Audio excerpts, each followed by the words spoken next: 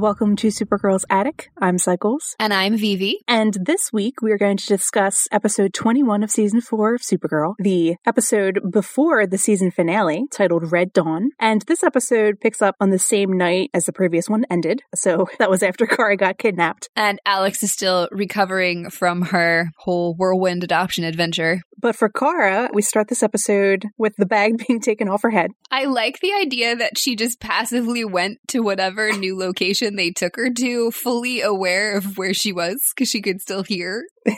Yeah. And maybe cheat and see a little. Depends. Yeah. Just peek over her glasses.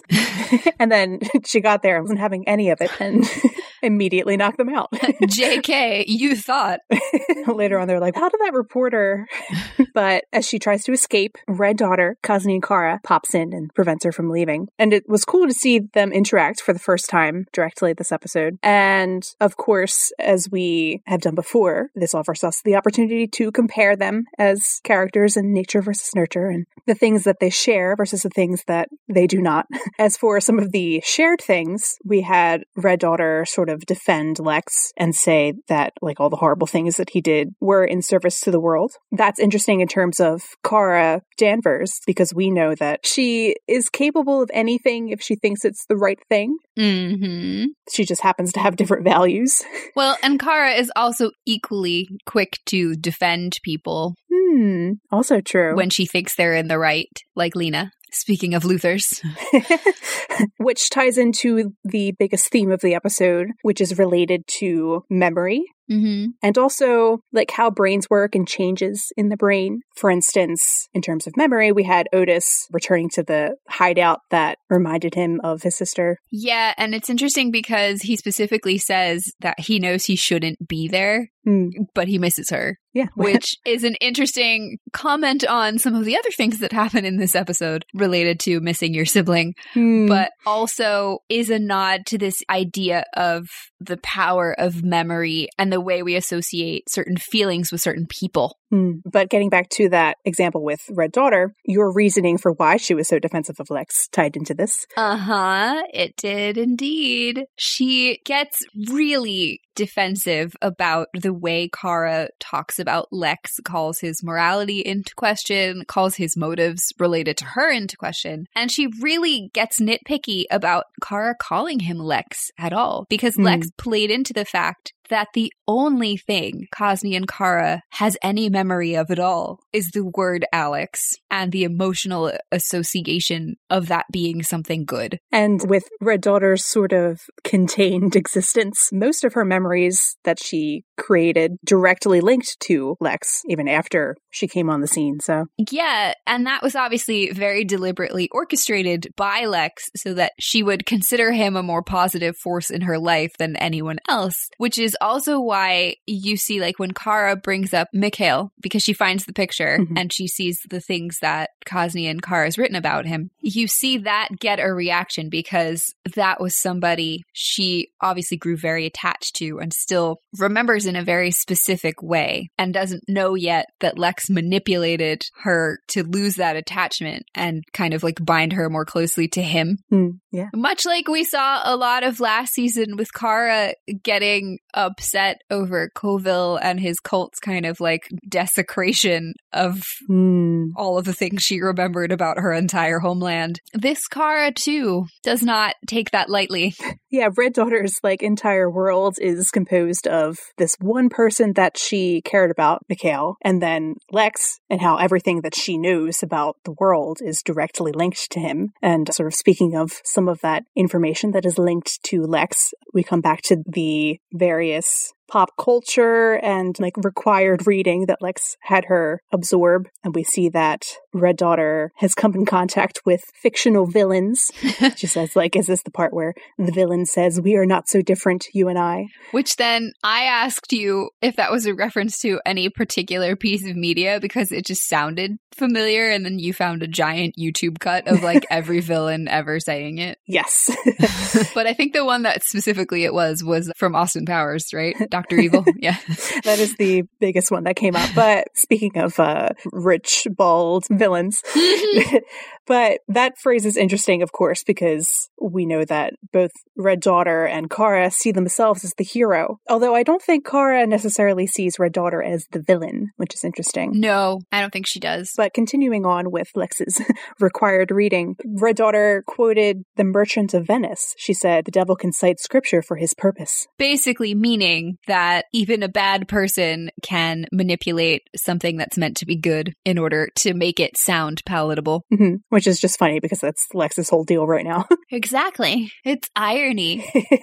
But this is not the first time that we've seen Merchant of Venice quoted. Lex wrote in his letter to Lena after he knocked her out and had Eve tie her up in her office. The quote read, "The villainy you teach me I will execute, and it shall go hard, but I will be better the instruction," which we've talked about in a previous podcast episode, and how Lex seemed to give Lena Shakespeare to read. So it's just interesting to see here that he's doing the same sort of thing with Red Daughter. Well, it is also interesting because most people read Shakespeare at some point, like academically, but it's interesting in that he is doing exactly the thing that Red Daughter thinks Kara's doing, which is repurposing things and spinning them. Also like Lockwood. Well, yes, and also like Lockwood. It's like he picked him for a reason. But it's also interesting because one of the big issues in Merchant of Venice is that of prejudice against a minority group, specifically Jews within the play, which then also is interesting given the origins of like the super stories. But the play also gets into questions of what is humanity. It deals with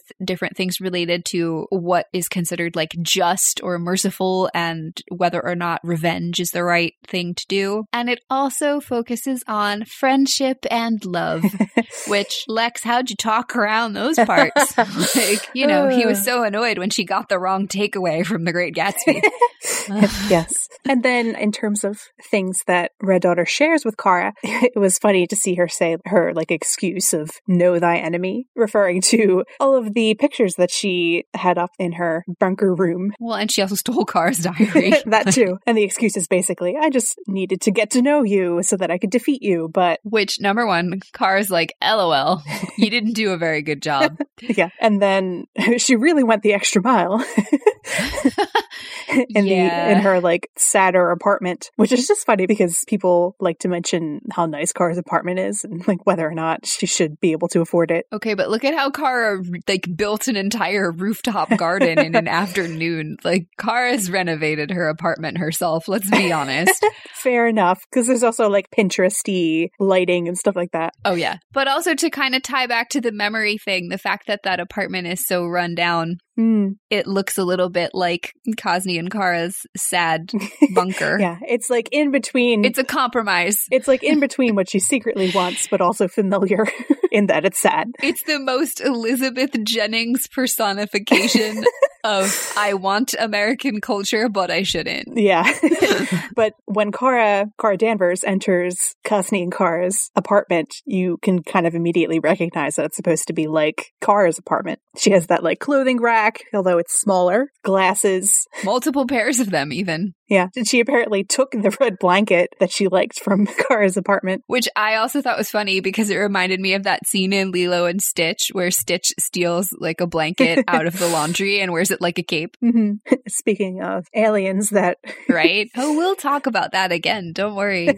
And then we see that Red Daughter has her own journal now, which looked like it had a sort of a log of chess moves in it. And then there were also a couple passages that were just general, everyday sort of writing, like she was mimicking the style that she had seen Kara use. And also points to the art department for that, because I was thinking about this last week in terms of whether or not anyone would think about the detail of the fact that European handwriting looks very different than American handwriting. And they did. And it was awesome. Yeah. So that's a nurture influence difference between the two Karas. Mm-hmm. But a shared thing that they had is skill with art. We saw drawings in there, which is interesting in terms of, obviously, they both have a skill with it innately. Although I would wager that Kara Danvers is probably more skilled with it because, you know, practice. Practice doesn't matter. And then tying back into the memory theme, journals record memory. And also, like Eve's astute observation, paper can't be hacked. But it can be stolen. It sure can. And then another object in Red Daughter's apartment that ties into memory is the mirror, which you had an observation about. Yeah. So if you didn't notice, this was a little way of getting the audience in on the memory and remembering theme within the episode, because there was this really well shot moment of Kara in her Supergirl suit walking past this little kind of bureau with a mirror, and it matches the shot of her from the pilot episode in season 1 of the first time that she has the suit, the way it ends up looking when Winn is helping her create it. And that also works really nicely because then later in the episode we see the pilot again in the memories that Alex is being inundated with. So that was a nice little circle there. Yeah. So I guess that means that Red Daughter had her own suit in the mirror moment. And then in terms of that scene between Red Daughter and Kara Danvers, Red Daughter said, "Your life could mean so much," which is interesting, again, in terms of their similarities, because they both really need that for their life to mean something. Yeah, and that was really an interesting similarity, given that you frequently like to bring up how Kara landed on Earth with this sense of purpose kind of already put in her brain by her mom, and that she felt like she needed to honor the memory of her parents, going back to kind of the memory thing, by doing something meaningful with her life. And when we see her in the pilot, she tries to argue to Alex with a very similar rationale to what we hear from Red Daughter in this episode about, you know, I could be doing so much more with my life than just getting coffee for my boss. So it is really neat that they have this same kind of yearning to do something big, but only Kara seems to really recognize the kinships there, because she's been taught how to feel empathy for people. Or perhaps Red Daughter has been taught not to. Actually, yes, that's a better take. I like it. But that concept is interesting in terms of Kara Danvers and her plot line in this season, and how she has, you know, the role of Supergirl, of course, and doing important things with her and helping people. But then now she's not like just an assistant, you know, getting coffee. She is also a reporter and is leaning more into the ways that she can help people and make an impact with that role. So that's just a neat tie-in between the two characters. And then recently the show has had some interesting moments of sort of irony with dialogue, and like people saying things to Kara that she also feels but can't say that she feels because she has a secret identity. But then in this situation we see that just in terms of Red Daughter saying things that Kara also feels but about Red Daughter. She says, "How did they do it? What did they say to make you believe?" And that's everybody's question. How did this Kara, this Red Daughter person, turn into who she is? Which we as the audience have seen that process, but the other characters in the show don't know, which is important as a viewer to remember. It is. But it's also really funny that Red Daughter is asking Kara, like, what sold you on America? And then thinking back to flashbacks where Kara's like, yeah, the president was Isaiah Washington. I don't care. Like, she wasn't really sold on it. She was just kind of tolerating it. Yeah, which is interesting in terms of distinguishing her from Superman, and how she has a multicultural sort of identity, whereas Red Daughter was raised in a very specific environment and prevented from having other points of view. Yeah, we talked about that a lot, especially last season, and maybe also in the Mothers and Daughters podcast, in terms of Kara's worldview being shaped by the fact that she is very distinctly a bicultural person. Yes. And was raised with two different sets of values, one that was very collective, much like Red Daughter, but then also one that was more individualistic and nurturing in a different kind of way. Yes. Nurturing. The other thing that was cool with this scene is they did a nice job of spinning the original Red Sun comic and taking kind of that Soviet propaganda attitude, because this version of Kara has such a disdain for all things representative of America in the same way that a lot of Soviet propaganda did as well. And it's there in like the disgust on her face. She's like, the American dream is a lie. Like that's what the snake oil thing means. And she's like, well, who sold it to you then? And then she brings Alex into it, which is just rude. But it's also an interesting insight into how she perceives herself and the ways Lex has sold her things. mentally. Mhm. She just assumes that that's what Alex would do. And Kara's like, no. My family loves me for me. Which, of course, ties into this nature versus nurture theme that we've been talking about all season. It's really prominent in this episode. Of course. You don't say. Of course, connecting with the memory theme and then how like brains function and changes in biology. But that takes us to the differences in terms of specifically nature and nurture and things we see in this episode. So let's take nurture. We see that Kara Danvers is a more experienced fighter. She's like obviously more skilled in using their shared powers. Well, and also she's fought other Kryptonians or Kryptonian-like opponents before. Mm-hmm. And then she also has what looks like possibly an increased pain tolerance to kryptonite, which sort of ties into the concept of brains and being rewired and how experiences can fundamentally change you and how you sort of function biologically. Or there's possibly an increased like biological immunity. Oh, like because of repeat exposure? Yeah.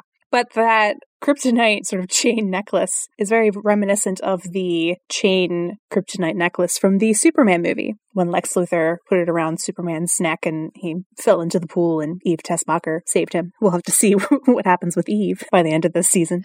And then in terms of nature, we realized in this episode that Red Daughter has purple lightning powers, which was a shock, but actually did not come out of nowhere. We've seen the purple lightning before when Red Daughter passed out and they used the defibrillators on her, and then the purple lightning shot out from her body. Oh, yeah. And then traveled across the earth and went into the little pills that we saw and kickstarted that whole storyline, which makes me think that it wasn't something that happened after the Harnell transfusion, but something that she had. No, I think it was related to the original Harnell split. So that's sort of a, like, quote-unquote, born biological power difference. And then it's interesting, of course, because Red Daughter says, I am evolved. She believes in evolution. Science. And then going back to nurture, this episode was particularly interesting because it aired on Mother's Day, which was really fitting because we saw Red Daughter talk about the differences between herself and Kara Danvers when she said, you protect individuals, that is weakness. And she says this while she is holding Eliza hostage. And Eliza's the person who really grounded Kara and kind of gave her the chance to have a childhood and the chance to make those personal connections. It also like taught her that having those connections was important and that somebody like out there that Kara thought was really important to her, you know, her biological mother, wanted her to be loved. So there's sort of a connection to Kara's own ideology that was built up from her relationship with Eliza. Whereas, of course, Red Daughter says, like, I serve the collective. Mother Russia. Yes. And she only serves them and doesn't care about individuals. And we've been dealing with extremism a lot in this season. Yeah.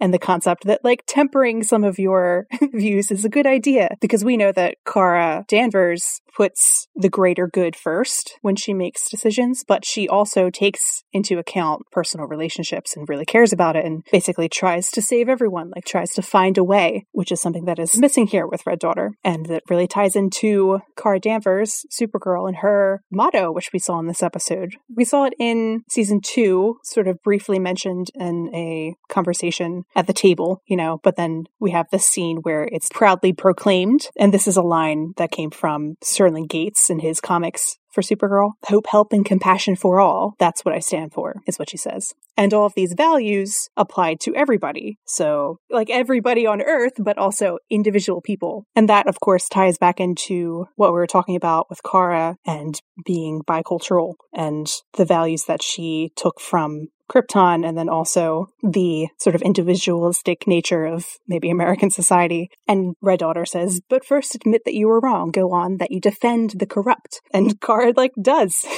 Not wholly an inaccurate statement. Yes. She defends everybody. The concept that, like, everybody has certain rights, human or alien, even if you do things that are wrong or you are a corrupt person. And this concept of protecting everybody, defending the greater good, but also individuals, takes us to Kara's storyline in this episode, in which she is trying to protect Earth and America, but also very specifically Alex. And so we had that flashback scene with the Danvers sisters at the very beginning of the episode. Kara says, "No one else gets me, no one can get me," when she's talking about not wanting Alex to go to college. And that sentiment there of like no one else being able to understand Kara, both of course ties into how Alex doesn't remember that Kara is an alien, and just the fact that Kara has felt that sense of otherness, particularly in her childhood and teen years. And connecting back to that concept of wanting to protect Alex, in that scene we see her talk about her not wanting to go to college and wanting basically to be with Alex. And then at the start of this episode for Kara, in present time, she is sort of trying to find her, like afraid of Alex being apart from her, because she recognizes that Alex might be in danger, tying into her feelings in the previous episode after seeing all the pictures of Alex and herself. And we know for Kara's character, of course, that, as I've said, she will put the greater good first and feels like she has to protect Earth primarily. And then secondary to that is, of course, protecting her family. And it was interesting in this season because we see that she feels like she is making things worse for both of those things. She says regarding like the world in episode 18, Crime and Punishment, when the reporter confronts her, she says, "I did make things worse." And in episode 19, she talks about being so myopic that she's made things worse. And then for Alex, and Alex's storyline and how she doesn't remember the Supergirl part of Kara's personality and the alien part, and how she was stressed about that constantly in Kara's protection. Kara said, "I'm what's holding her back," when Alex gets so stressed out and distracted by Kara Danvers being in trouble in episode 12. But getting deeper into the Protecting Earth arc for Kara this season, it's been basically everywhere, of course, in response to the ongoing crisis with aliens. And in this episode specifically, she's all stressed out and talking to Jean, and she says, "Now they've destroyed all my evidence, so I've got nothing," and is really emotional about it, which she did have digital copies of the evidence that she made and like gave it to James. We were wondering if she had made that precaution, but paper can't be hacked, Kara. So alas, she did not make physical copies. Yeah, and then to kind of go back to this theme about memory and remembering, the fact that Kara finds out Baker's security team has scrubbed the Catco servers is like another subtle reinforcement of this idea, because servers are their own form of memory. Mm-hmm. They store things that we want to remember, but not in our actual brains. So that was a nice, cool little loop, but also given some of the other things that happen with memory and remembering and resetting certain kinds of memory, gives us perhaps some hope that someone will find a way to recover that lost information. And then in the rest of her stressed speech, she says, "Lockwood walked and people think that Supergirl's an assassin and the president is working with a man who's almost blown up the world more than once." So we're seeing the sort of rock bottom of Kara's arc concerning protecting Earth with this list of many things that have gone wrong. There is no pressure. And then we're seeing rock bottom in Kara's arc where it concerns protecting her family, with Alex being in a lot of danger, and then later Eliza, because Red Daughter was stalking Kara. And in the last episode, we saw that she had all these pictures of Kara with Alex and Kara with Lena and Kara on her own, but there were red circles around Alex's face. Which is disturbing. Yeah. And then she had a drawing of Alex in her journal, which is also disturbing. And the other interesting thing about that, which I noticed, was that the sketch of Alex in the journal was the only thing that had color on it. And there were red marks on that as well. Mm-hmm. Not the same creepy circles around the face, like I'm gonna kill you, but still interesting. Yeah. These little red stars, it looked like. Maybe, yeah. Kind of tying into her suit, actually. But in terms of the red marker and red pen, it does fit her brand as Red Daughter. It does indeed. And then Kara also talks to Jean in her stressed out speech about how Alex is in danger. And then when Brainy comes in and tells Kara that Alex is looking into the Supergirl clone of Red Daughter, Kara, remembering the pictures in the bunker and Alex's face being circled, says she's going to get herself killed. And Jean says, "Don't do this." And then Kara races is off, which is almost exactly what happened with Kasni and Kara, Red Daughter, with Lex when Mikhail was apparently killed. Lex said, "Don't do this. Listen to me. Luthers bide their time." And then Red Daughter flies away in the same manner. And just did exactly what she was going to do anyway. So they both have that reaction to their personal relationships and threats to the people they personally loved. But well, and it's also worth pointing out too that Kara is someone who does not cry easily. And she was like pushed to her limit by how unsettled she was and worried about her family she was in this episode. Because to go back to kind of that memory thing as it ends up relating to trauma specifically with a few of the characters, this idea that she could end up losing her whole adoptive family is also tearing at those wounds from losing her biological family as well. We talk about two core beliefs that Kara has as a character and like two core fears, essentially. The fear that she will be abandoned, which is highlighted in her fear about Alex dying, and her fear that she won't be able to protect the world and feeling that she is responsible for everything and everyone. Tying into that core moment, as I've said quite a few times, where she lost her world and Alora told her to be like extraordinary and protect Earth. So she's got hit with a double whammy in this episode of failing to protect the world and now Alex being in danger. And Kara's reaction to the situation with Alex and how she tries to prevent Alex from coming with her to pursue Red Daughter nicely parallels Alex's arc, and particularly with the episode Ahimsa, episode 4. In this episode, Kara, as Supergirl, tells Alex, "No, it's too dangerous. You'll be safer here, Director." And then Alex is like, "Why are you acting so weird? We're hunting her together." And then in the Ahimsa episode, Alex was trying to keep Kara safe, who was in the anti-kryptonite suit at the time and had just almost died. Which happens a lot, as you can see in this episode. Alex Danvers, one fear. And then constantly, it's just... and Alex was acting like weird for their dynamic, and she was sticking to the rules and trying to keep Kara from coming along with her and, you know, fighting the baddie of that episode. And then, of course, we see that both Alex and Kara are having none of that. In this episode, Alex says, "I told you you're not leaving me behind." And in Ahimsa, Alex says, "I told you to stay put." And Kara says, "You know, I can't do that."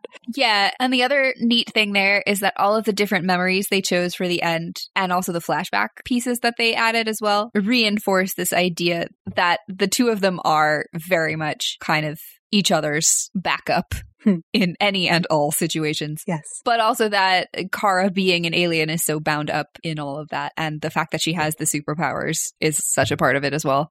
It sure is. But that takes us to Alex and her very similar situation in this episode where she feels the need to protect her family, particularly Kara. And for Alex, we have talked about this a lot. Alex and Kara both share a lot of values in terms of being a positive force in the world and then also wanting to protect their loved ones. For Alex, unlike Kara, the thing that often comes first is protecting her family and her inner circle of loved ones. But we see that she also values protecting the world. In that same episode of Ahimsa, where Alex is stressed out about Kara's safety, she also talks about being stressed out about her role as the director of the DEO and says, "I was scared of failing, of letting everybody down, the president, the country," which is just funny in terms of Alex and Kara both having the same huge sense of responsibility and letting the country down. It's also funny because Kara carries it so much better. Oh, Alex. Since she has super strength. And we also saw for Alex in the crossover that even that version of her felt a deep need to be a positive force in the world and how she was an agent at the Star Labs. And that was what Kara appealed to in that alternate universe Alex when she was trying to get her to join her side. And then, of course, we know that Alex is frequently stressed out about protecting Kara. You don't say. In that episode, she says, "So if someone gets hurt, that's on me. And if someone escapes and fills the air with kryptonite, that's on me." Which, okay. Not wrong. And if you had died, Ha, ha, ha. she would have felt responsible for that as well. And as we mentioned, Alex felt that same way in the Menagerie episode 12, when Kara Danvers was in danger, and despite Alex not knowing she's Supergirl, she still got really stressed out about it, and partially because of that. Well, yeah, I mean, she saw Kara get bit by some, like, demon snake thing. Mm-hmm. Kara, it just ripped my coat. I am fine. Alex is like, there is no way you should be fine, and my brain is lying to me, but I don't know why. Mm-hmm. But then she also comes to the realization that she thinks that she overreacted to that. And that's been her journey, basically managing that anxiety with the world and with specifically Kara. And that ties into her storyline with the adoption and that process. And amazing. Yeah. It's like they are meant to fit together somehow. Yes. Obviously, if Alex were to have a kid, she would have a lot of anxiety to deal with. I genuinely, for as much as that scene was really, really wonderful and touching, and the actors did a fabulous job with it, where Alex is explaining what it feels like to know that Kara is, like, out there somewhere in the world in danger, I laughed a little. I'm not gonna lie, because I was like, oh, Alex, if you're this stressed out about your sister, I have some news for you about what having a kid feels like. Yeah. And the quote that she says about Kara and having a sister, she says, it's like a piece of my heart is out there and it's just wandering around in the world and it's on its own and I can't protect it, is a quote that is associated with parenting. It also associated specifically with that amazing gif of someone hugging a lot of puppies and crying about being unable to protect them. I can't protect them. That is the entire Space Fam trio in this season and forever. But in a way, it's good that Alex is having the storyline now in sort of preparation for having a kid. And if she is better able to cope with this type of anxiety, it'll be easier for her in the future. Yes. I mean, that's the hardest lesson to learn as a parent in particular, but it's also something she has acknowledged that she needs to learn, like, even with her sister, who is her peer or the rest of her family, that sometimes, as scary as it is, you have to let go and just hope for the best. Which sort of takes us to this episode and where everything ends up. Hope. Yeah. Hope. Irrational hope, but it's fine. Yes. But Alex, for peak sadness, gets her memories back just as Kara is dying. Has died. Like she is actively no longer alive. Yeah. It's like just in time for that. Which, like, in terms of writing and things that I look for and, like, having the most emotional impact, I commend them for this choice. It reminds me of that kind of meme that's come from The Simpsons of, you can see the exact moment where his heart rips in half. Like, yeah. Alex, I remember now, and you're dying in front of me. Okay. But this whole situation, of course, ties into the memory theme that we've been talking about. What? Yeah, Vivi. And that whole situation was interesting in terms of the reasons why Alex got her memory back and the way that they explained it and some other meta steps that we can take in understanding it. Of course, we start the episode with that flashback that I mentioned, which was a dream that Alex had of Alex and Kara clapping along to a song. And Kelly, when Alex wakes up, makes a connection there between the adoption falling through. She says stuff like that isn't just emotional. It can make physiological changes to your brain and to the connections that it makes. Yup, it can.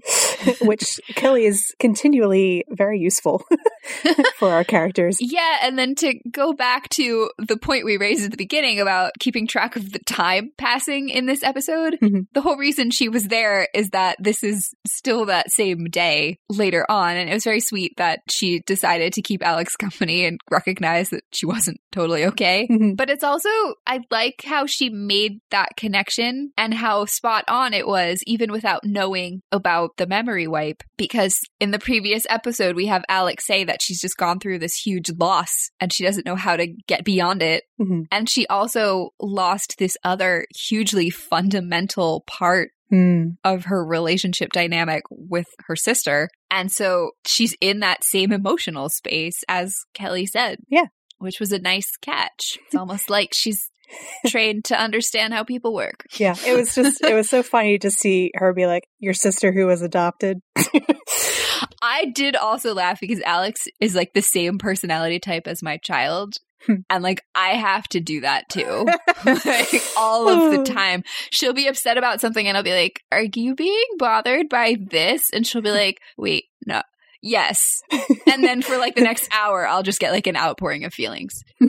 But Kelly talks about how that makes physiological changes in your brain, that emotional impact. And in terms of brain's rewiring, Alex was in the same emotional state when the adoption didn't go through that she was when she initially took the memories of Supergirl away. Mm-hmm. That fear and like need to protect something, and then the sense of loss. Mm-hmm. And then she also deals with those same emotions later on when Kara is dying in front of her as Supergirl, which is something that can facilitate the retrieval of memories.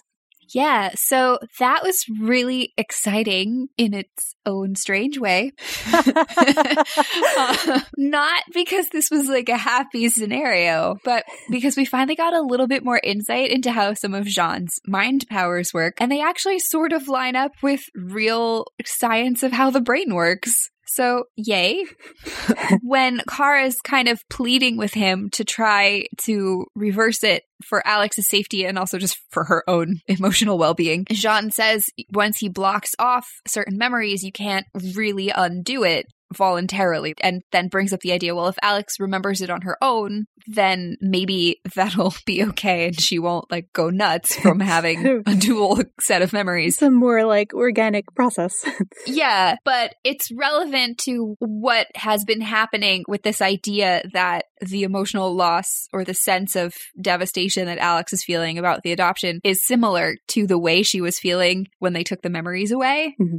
Because recent research on specifically trauma-related issues and how the brain works has shown that we do that as a defense mechanism sometimes and will section off very painful or very difficult memories.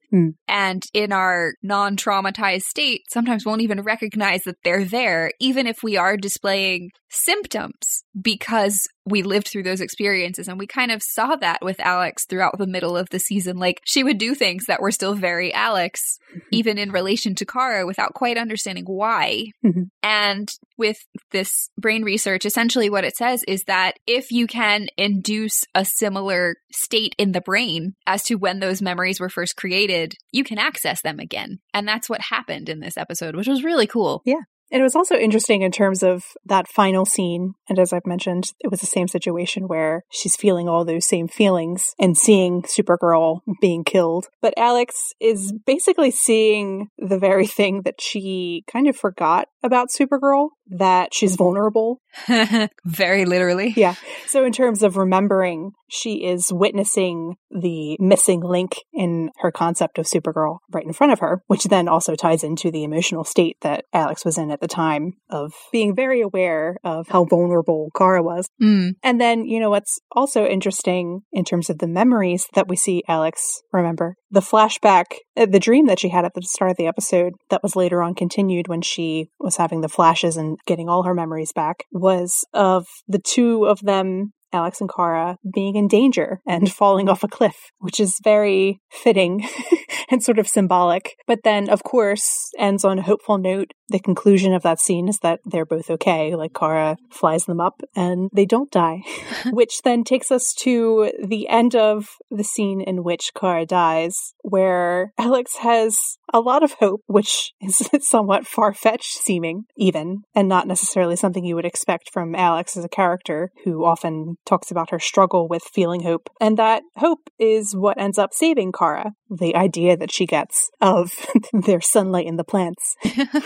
Which, yes, definitely, I think almost everyone laughed at. Just for the well, it was Yes. also like a nice little break in the tension of the scene, because it just sounded so absurd. And I give Kyler so many points for selling the heck out of that, because, I mean, it feels realistic looking when we're watching it, but like, it was all shot in a studio, like, and there were no special effects at the time. That was just, you know, somehow she managed to do that.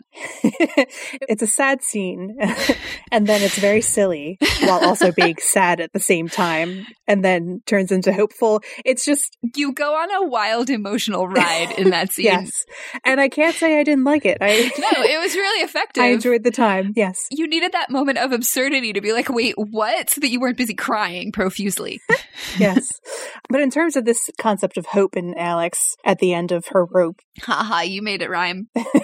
An observation that you made with regard to something Brainy says in this episode ties in nicely with what happens to Alex in this scene. Yes, in the unfortunate moment where Brainy is trying to stop his forcible reset, he recognizes that Lena's box strategy was not very effective and says that eventually the boxes get opened, which we all understood, generally speaking, but it's also, he makes the allusion to the Greek mythology story of Pandora's box, which, while it contained many, many bad things, the important part of that particular myth is that even after the box has burst open and unleashed all these things, there is still hope in the bottom. Mm-hmm. And we will address how that relates to Brainy specifically later when we get to his content. But it's really fitting for Alex here, who the worst thing that she could imagine just happened, where her sister died. And then Alex, a character who, as I've said, has struggled with the idea of hope, does hope after the horrible thing has happened. Very much like this myth. But hope, of course, is a running theme in the entire show,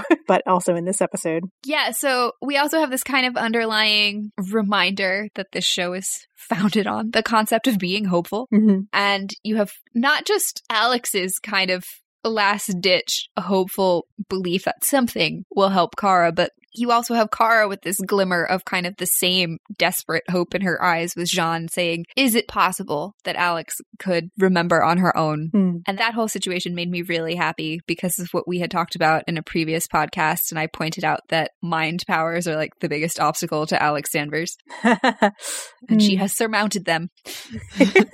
She has. And as you said, the hope theme is pretty quintessential to the Supergirl show in general and to Kara as the lead character who believes in hope, help, and compassion for all. And it was so exciting to get to see her say it so affirmatively. Yes. Because this was the first time they really shot it in like a hero moment like that. Mm-hmm. So it's fitting, of course, that a storyline on Supergirl will end in hope, but it is still nice to see with the Alex forgetting Supergirl and that Kara's an alien storyline, this situation where they don't know whether or not Alex will ever remember this, and also the situation where Kara literally died and then magic happened and she was okay, which takes us to that scene just generally. Eric Roscoe, who was one of the writers for this episode and who is leaving the show, so this was his last episode that he penned. He tweeted that this concept of a Kryptonian asking the Earth for sunlight to save their life is from the Dark Knight Returns comic and involved Superman. And he referred to it as fairy tale physiology, which is, I think, fitting in terms of the show and how it deals with like sci-fi elements and science and fuses the magical and mystical with the scientific.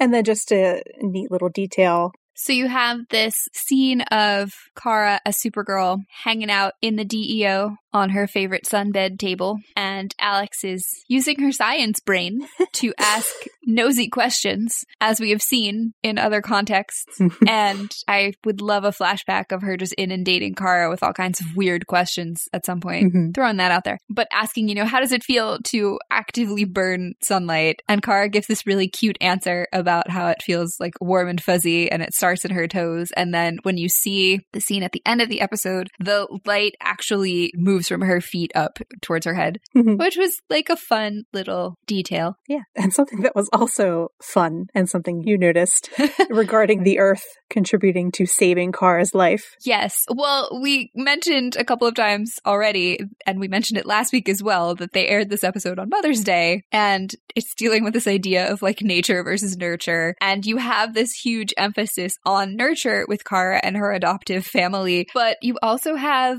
Mother Earth coming in here as literal nature contributing as well to Kara's continued existence on the Earth. And it was actually, in its own way, weirdly reminiscent of the scene in World's Finest from season 1, the Flash crossover, when Kara's down for the count with Livewire and the citizens of National City step in to save her as an acknowledgement of all of the ways that she protects them. Mm-hmm. And we've seen this build up from season 3 into season 4 of Kara taking on this mantle of protecting not just her city, but like everyone and the world. And then like the world also literally gives back to her. Yes. Like, no, you can't leave us. Yes. It's like silly and sweet at the same time. And then to sort of transition from Mother Earth to Space Dad in Mr. John Jones, who has finally come home. He also deals with this concept of wanting to protect his loved ones the same way that Kara and Alex do in this episode.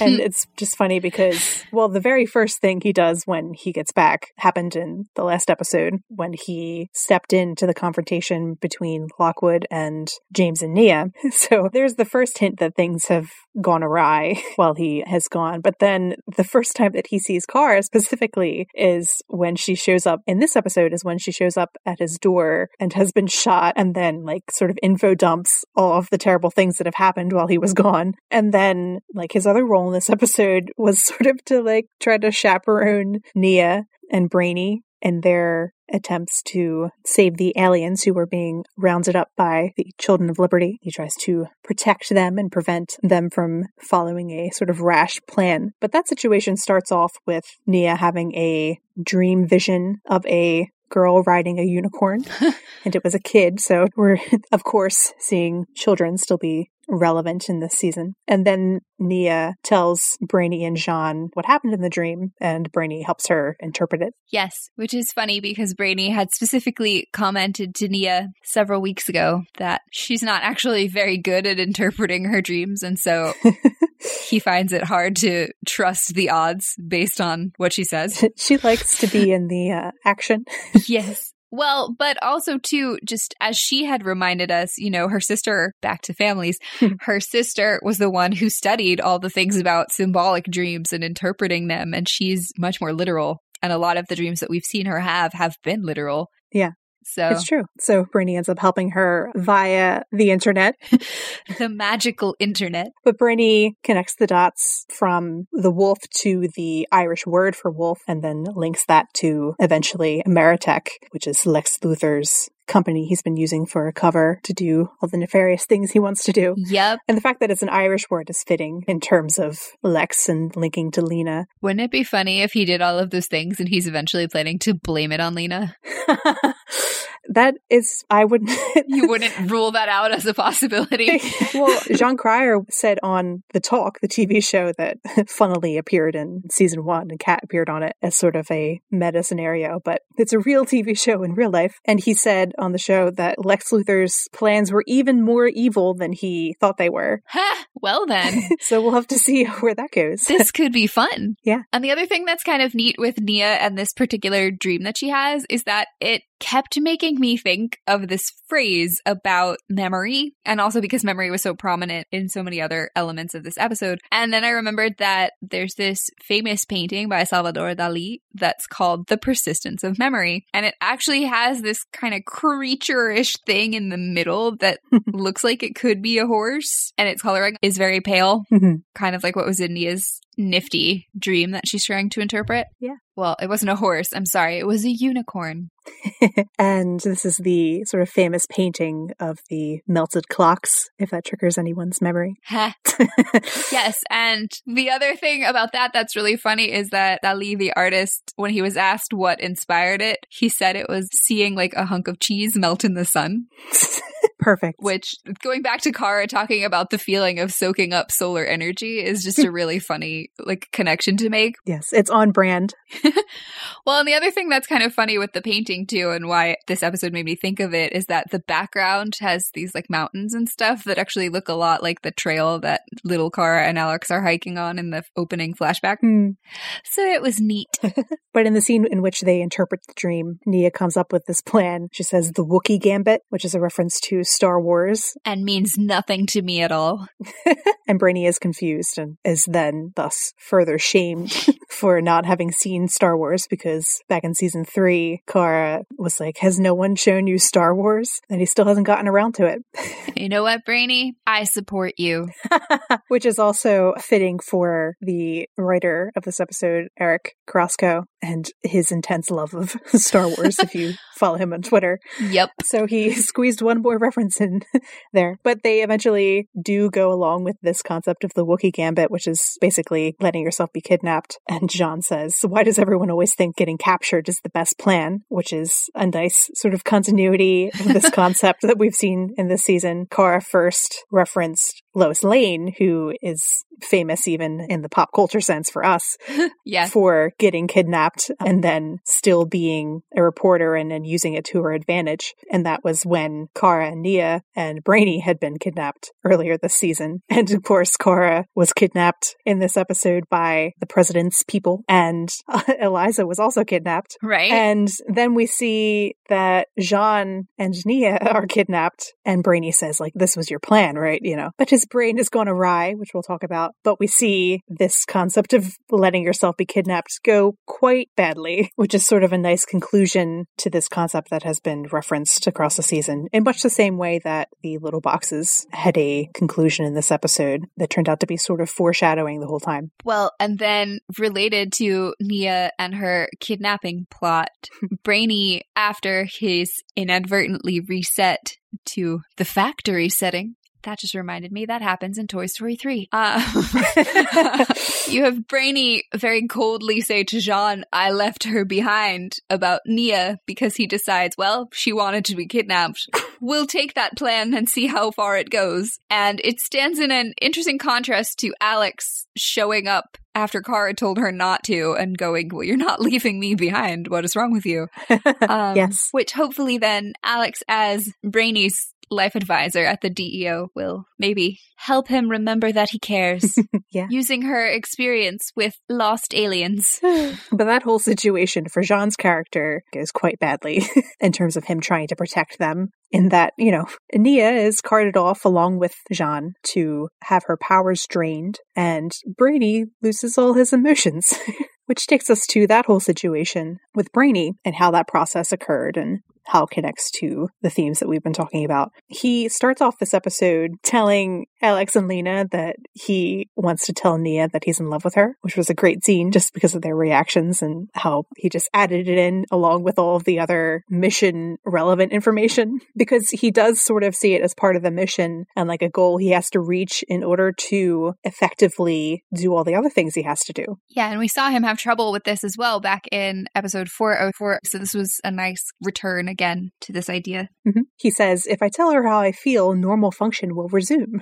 He wants to get his feelings out of the way so that it doesn't like distract him, and so he can be efficient, which is actually kind of relevant to Alex's character and trying to be effective at the DEO and on missions while also being really anxious and stressed out about Kara. And the concept of managing those feelings, but we see an extreme way of managing emotions in this episode with Brainy, tying back into that concept of little boxes that have been referenced many times in this season. He basically gets what he wished for in that his feelings are out of the way.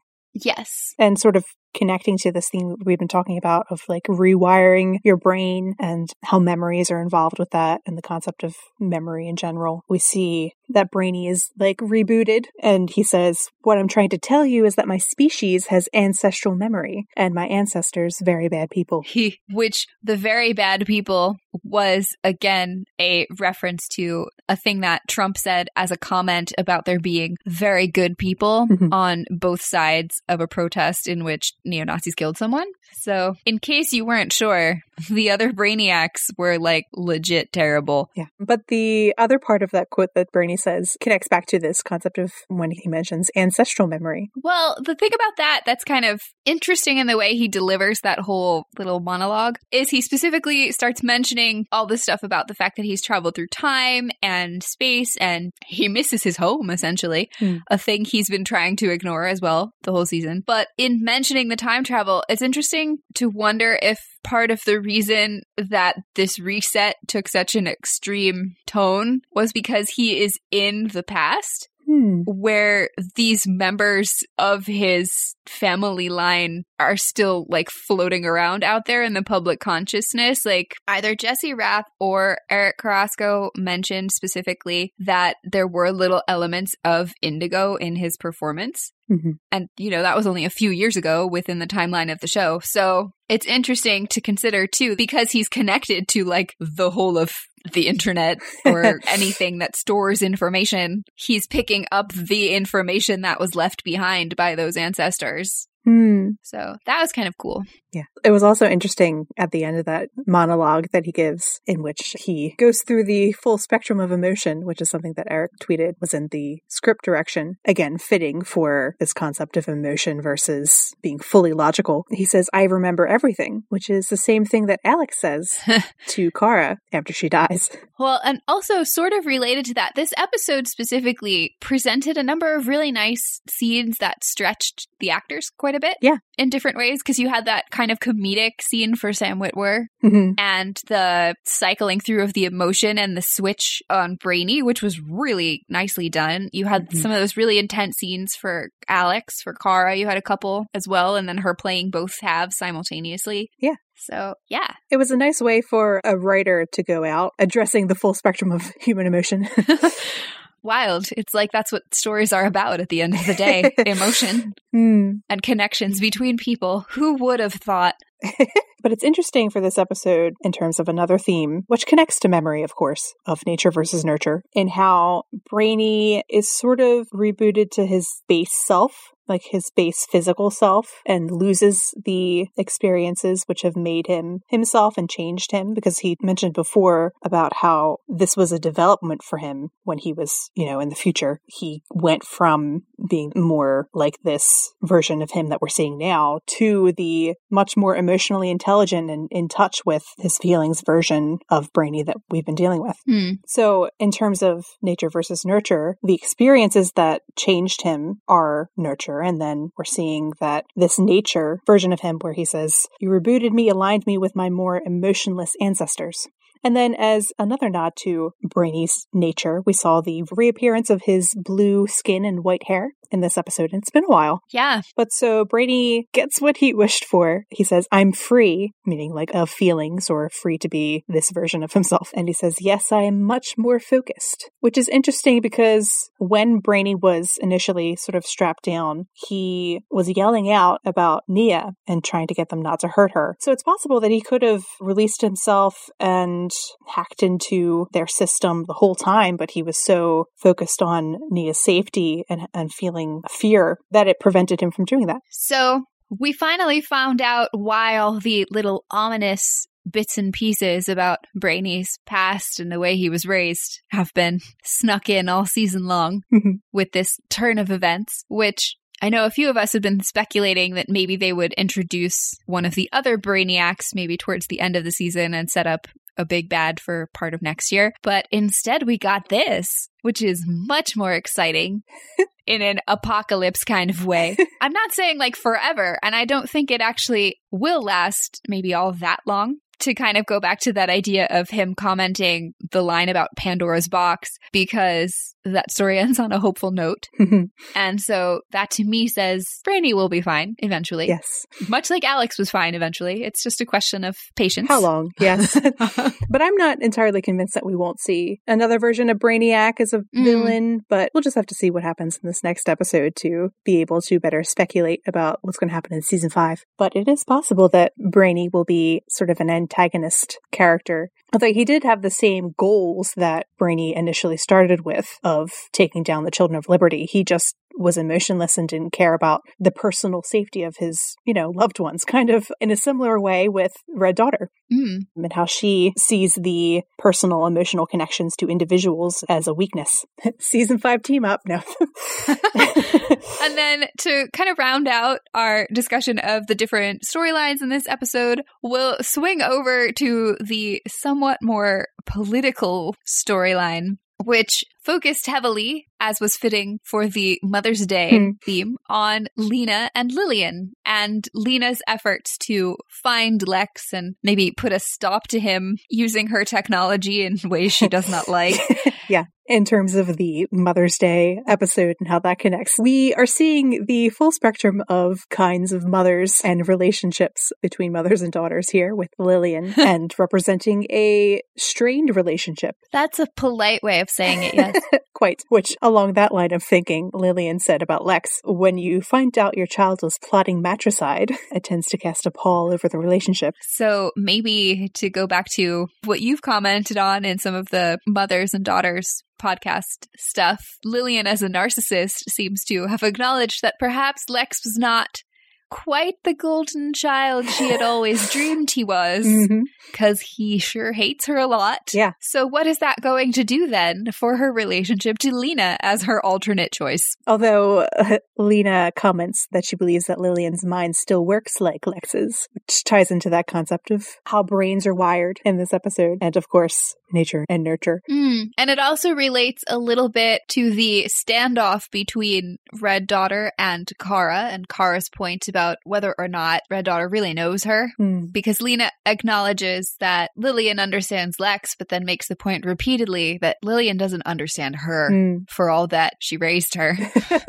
Yeah, she also uses this to her advantage. As she should. And like sort of one-ups Lillian multiple times, which is not unexpected for Lena. We've seen it happen before a few times in this season regarding Lex and how he was planning to kill Lillian. And also back in season 2 when Lena tricked Lillian into thinking that she was suddenly on her side and then handed her over to the police, essentially. So, well, and also earlier in this season when she played her to get the information to get James out of trouble. Yes. So it's interesting in terms of kind of like a power fantasy and an abuse scenario where Lena is the one who is being put in a position of power and being able to, as an adult, handle Lillian. The other thing that was interesting there in terms of talking about nature and nurture, and also this theme related to our brains and whether we can really control how they work or what they do, is that both Lillian and Lex constantly underestimate Lena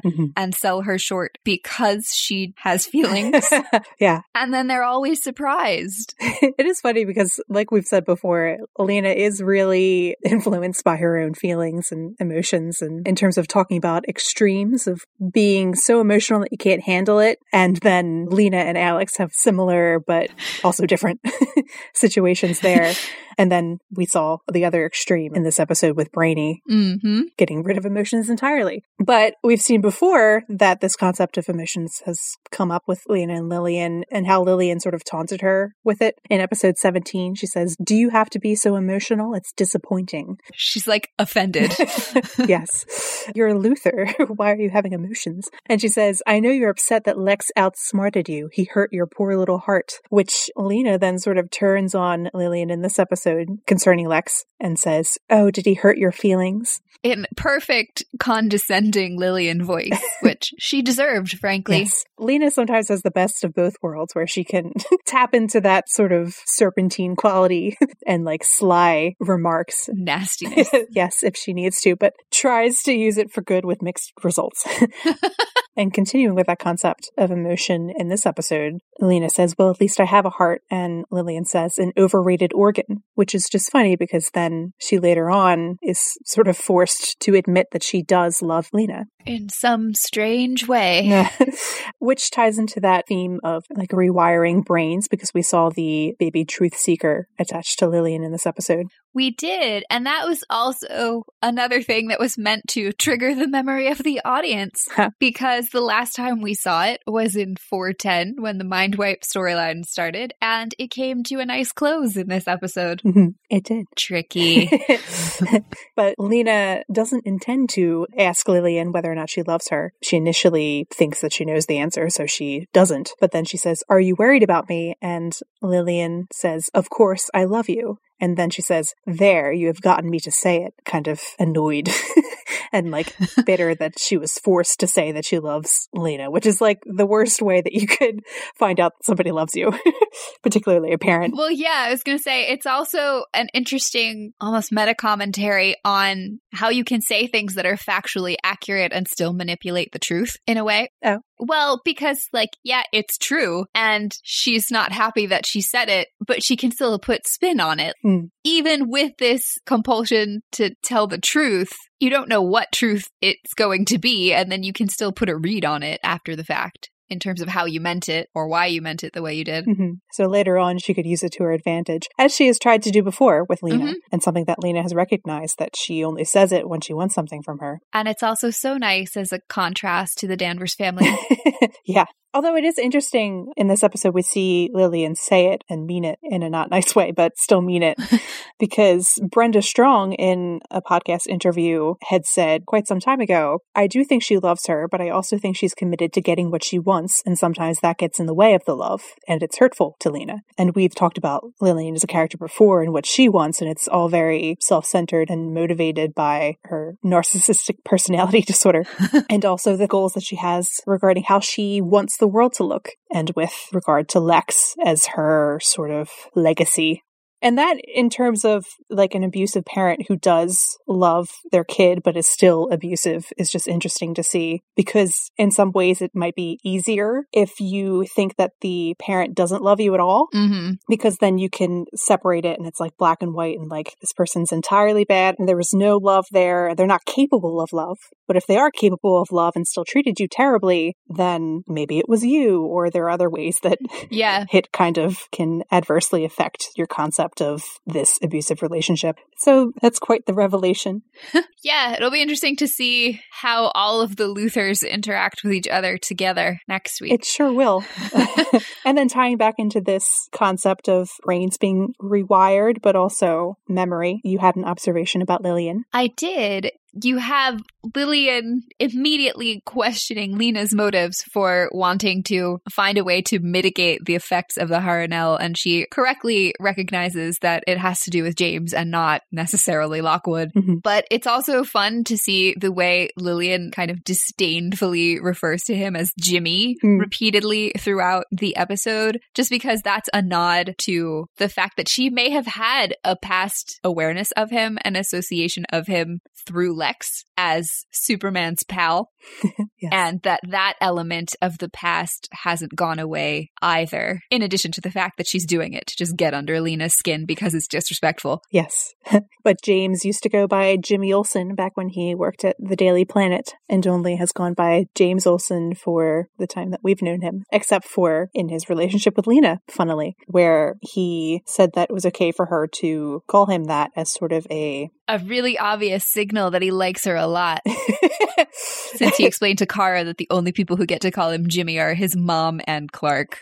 Which then takes us to James and Lena in this episode. Which was such a nice little surprise. Yeah. To see them hanging out together again. Been a little while. Yeah. Getting their own little action scene. Yeah. You had an interesting way of describing them. Yeah, so I was like, now they're a literal power couple, which is fantastic.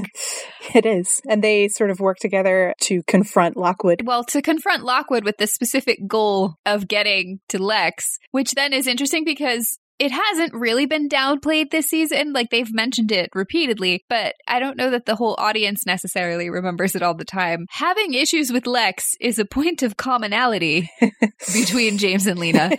Sure is. And so is dealing with Lockwood and his obnoxious attitude. So that was kind of a fun circle back around to seeing both of them confront Lockwood in different ways in this episode, because when we saw the flashbacks in 403 Man of Steel at the early part of the season, we saw Lockwood seeking each of them out and trying to get them to hear him out and do things for him, and they both ignore him, and now they need him. So yeah, that is funny. And in that scene where Lena talks to Lockwood and tries to see what he knows about Lex and if he realizes that they are working together. Surprise! Surprise! A surprise partner. Alina says, last year you were an out-of-work history professor, and now you're a cabinet member with superpowers. Looking at him skeptically, like, do you think that just happens to people? Like, yeah. And Lockwood's like, oh, you think this was easy, but oh, Lockwood. It's sort of that conflation of the idea of like privilege with you've never experienced personal loss or strife in your life. So Lockwood thinking that because he's lost members of his family and lost his job because of his own behavior. Exactly. But that he hasn't been given a leg up in any other way. Well, yeah, which is an interesting commentary on like a male perception of bearing emotional burdens. Like, this was work and I have suffered. Like, you literally got taken out of obscurity and handed a position in the president's cabinet for no reason, and you just didn't question it. Yeah, because that innate sense of, like, I deserve this. Exactly. He's been entitled this whole time. He sure has. And then karma strikes with the Harrenhal, and now he is becoming ill and is losing his hair, which is sort of fitting because you pointed out that the style is very similar to Richard Spencer's hair. Actual real life glorified Nazi. Yeah. Yes. What a shame. Now he can blame that on Lena too. Yeah. And speaking of which, that sense of blame is what drives him to find out more information about Lex. Like, forget the fact that he's gotten everything he wants because of Lex in terms of being like a horrible racist and those goals. Hashtag goals, sad face. But he seeks out Otis to find out more information about this because he lost his wife and his son hates him, and he is now blaming Lex for that in a classic Lockwood move. Because that has been consistent with his character this whole time, where he has had personal strife, but he is blaming everyone else for everything that happened. Correct. But speaking of Lex, we're finally going to see his character again in the next episode, the finale. Ooh. The character was only sort of allotted 3 episodes, so that's why they structured it like this, and he hasn't been sort of trickled throughout the season. He had those first 2 episodes, the one in which he interacted with Lena primarily, and then the one in which he shaped Red Daughter into the person she is. And now we're seeing him in the finale, so we'll have to see what evil plans he has that we haven't already figured out. So that should be interesting. We haven't hit the bottom yet on this well of terrible, to go back to the opening of boxes. Yeah, so 2 other big kind of issues that were left at the end of this episode were Kara doesn't know what she's going to do about making people aware of the fact that the government is corrupt and Lex is involved with all of it because she lost her evidence. But we did find out that Colonel Haley maybe has some resources who are aware of it as well, because she was able to help them get information on some of the other pieces of Lex's plan in this episode. So perhaps she and Kara will be able to come to an understanding and she'll be of more help. And I kind of hope there's more to that, because as we're getting into the very last episode, it does feel a little bit like some of the development there is missing. And I don't know if maybe they cut some stuff along the way, because while we did see some hints of the evolution of Haley's thoughts throughout the season, it wasn't as well articulated perhaps as it could have been. And so her just immediate acceptance of Supergirl in her space, when she had previously been so possessive of that space at the DEO, felt like a little bit too convenient. I agree with that part in terms of that felt like rushed, probably for the episode. Yeah, there was a lot in this episode. Yes. I would like her reaction. It would have made more sense for her to be skeptical at first and then convinced through something, you know, but they probably didn't have the time in terms of what they had to get out in this episode. Exactly. But in terms of her character in general, I sort of disagree. And I don't really need much more from that evolution. I mean, maybe it has to do with like the amount of analysis we do, but in terms of people who don't do that sort of analysis, I've seen positive reactions to this turn. But I mean, your mileage may vary. Yeah. All right. But then in terms of questions of things that were maybe rushed because there was so much in this episode, there were some fans who raised the question of how exactly did Alex get to Midvale so quickly on her motorcycle when we know it takes a long time to get there from other episodes in the past. And apparently that was taken into account at a script level, and it just did not translate on screen. Mm-hmm.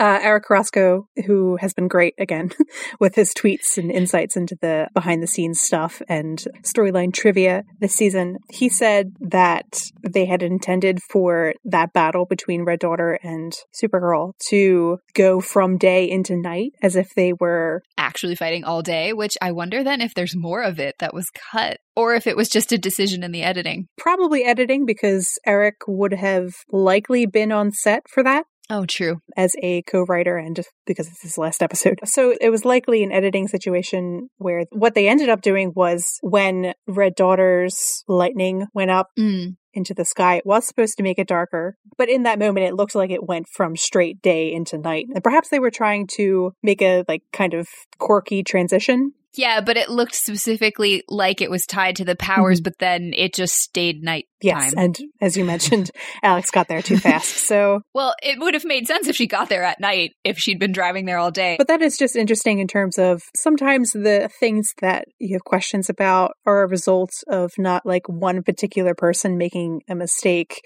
especially with the writing. But television, one of the great parts of television is how collaborative it is, but you can't really tell what something you think is wrong or not done as well as it could have been directly came from. You can't point at a single person and be like, that was their idea, unless they admit that it was, or there's like a logical situation here where we can rule things out. Yeah. But then in terms of also other scenes that were kind of up to interpretation a little bit, there was quite a lot of concern over Cosney and Kara's fate at the end. You in particular, strong feelings about it. My initial reaction was, oh, she's obviously not dead. And that was the reaction I also saw from a lot of other people. But then doubt creeps in. The box is opened. And that doesn't seem like they would do that. And that was my initial reaction, that, of course, this is another layer to Lex's plan. Possibly. Well, there's two things I will point out about it. Number one, the context in which we see Red Daughter flee the scene, if you will, after she realizes that Kara is dying. We see and hear in the episode that Red Daughter hears something that sounds like an explosion, and then she kind of has this very worried reaction and zooms off. So it's possible that Lex manipulated the situation to make her think he was in danger. And all Kara's being Kara. Fly off, yes. He played on that to get her to show up so that he could stage his defeat of her. Which would be interesting in terms of Lex observing her and that scene that we talked about in this podcast episode, and how she will rush unthinkingly because of personal relationships and things that she cares about. Well, yes, but it also ties back into the other thing that we saw throughout this episode. Kara's biggest fear the entire episode was that something would happen to Alex. But then we also didn't see that at all. We still don't know exactly what Red Daughter heard. So that aspect of it makes me think that we will get more information on that. But there is also the fact that we've seen Lex and Eve willing to repeatedly kill Otis Graves and bring him back to life. Yes. To manipulate him and use him for different purposes. So this could be similar. So it could have been the exact situation that we described, where Lex lures Red Daughter to him and then kills her, but then brings her back to life, or near kills her. And then, well, we know he knows how because they had all that Harunel stuff. Yeah. So, there's a lot to find out next week in the season 4 finale. Yeah. So if you want to come share your theories, feelings, or other ideas about what might happen in the finale, or which particular parts of this episode hurt you in the feelings, feel free to come and bug us on Twitter, Tumblr, or Instagram at Supergirls Attic. And if you're thinking about refreshing your memory on what happened earlier in this season in advance of summer break starting for the show, you can also go find our whole episode collection on our site at podcast.supergirlsaddict.com or on your favorite podcasting app. And if you are feeling in the mothers and daughters mood, we have an episode just for you. Specifically. So you can check out episode 4 of our podcast on the various platforms that we have available to you guys now. And And we also have specific episodes about the Danvers sisters and the Danvers sisters plus their mom, which I know that you've all been looking at because those are actually our top rated episodes right now that aren't the new ones.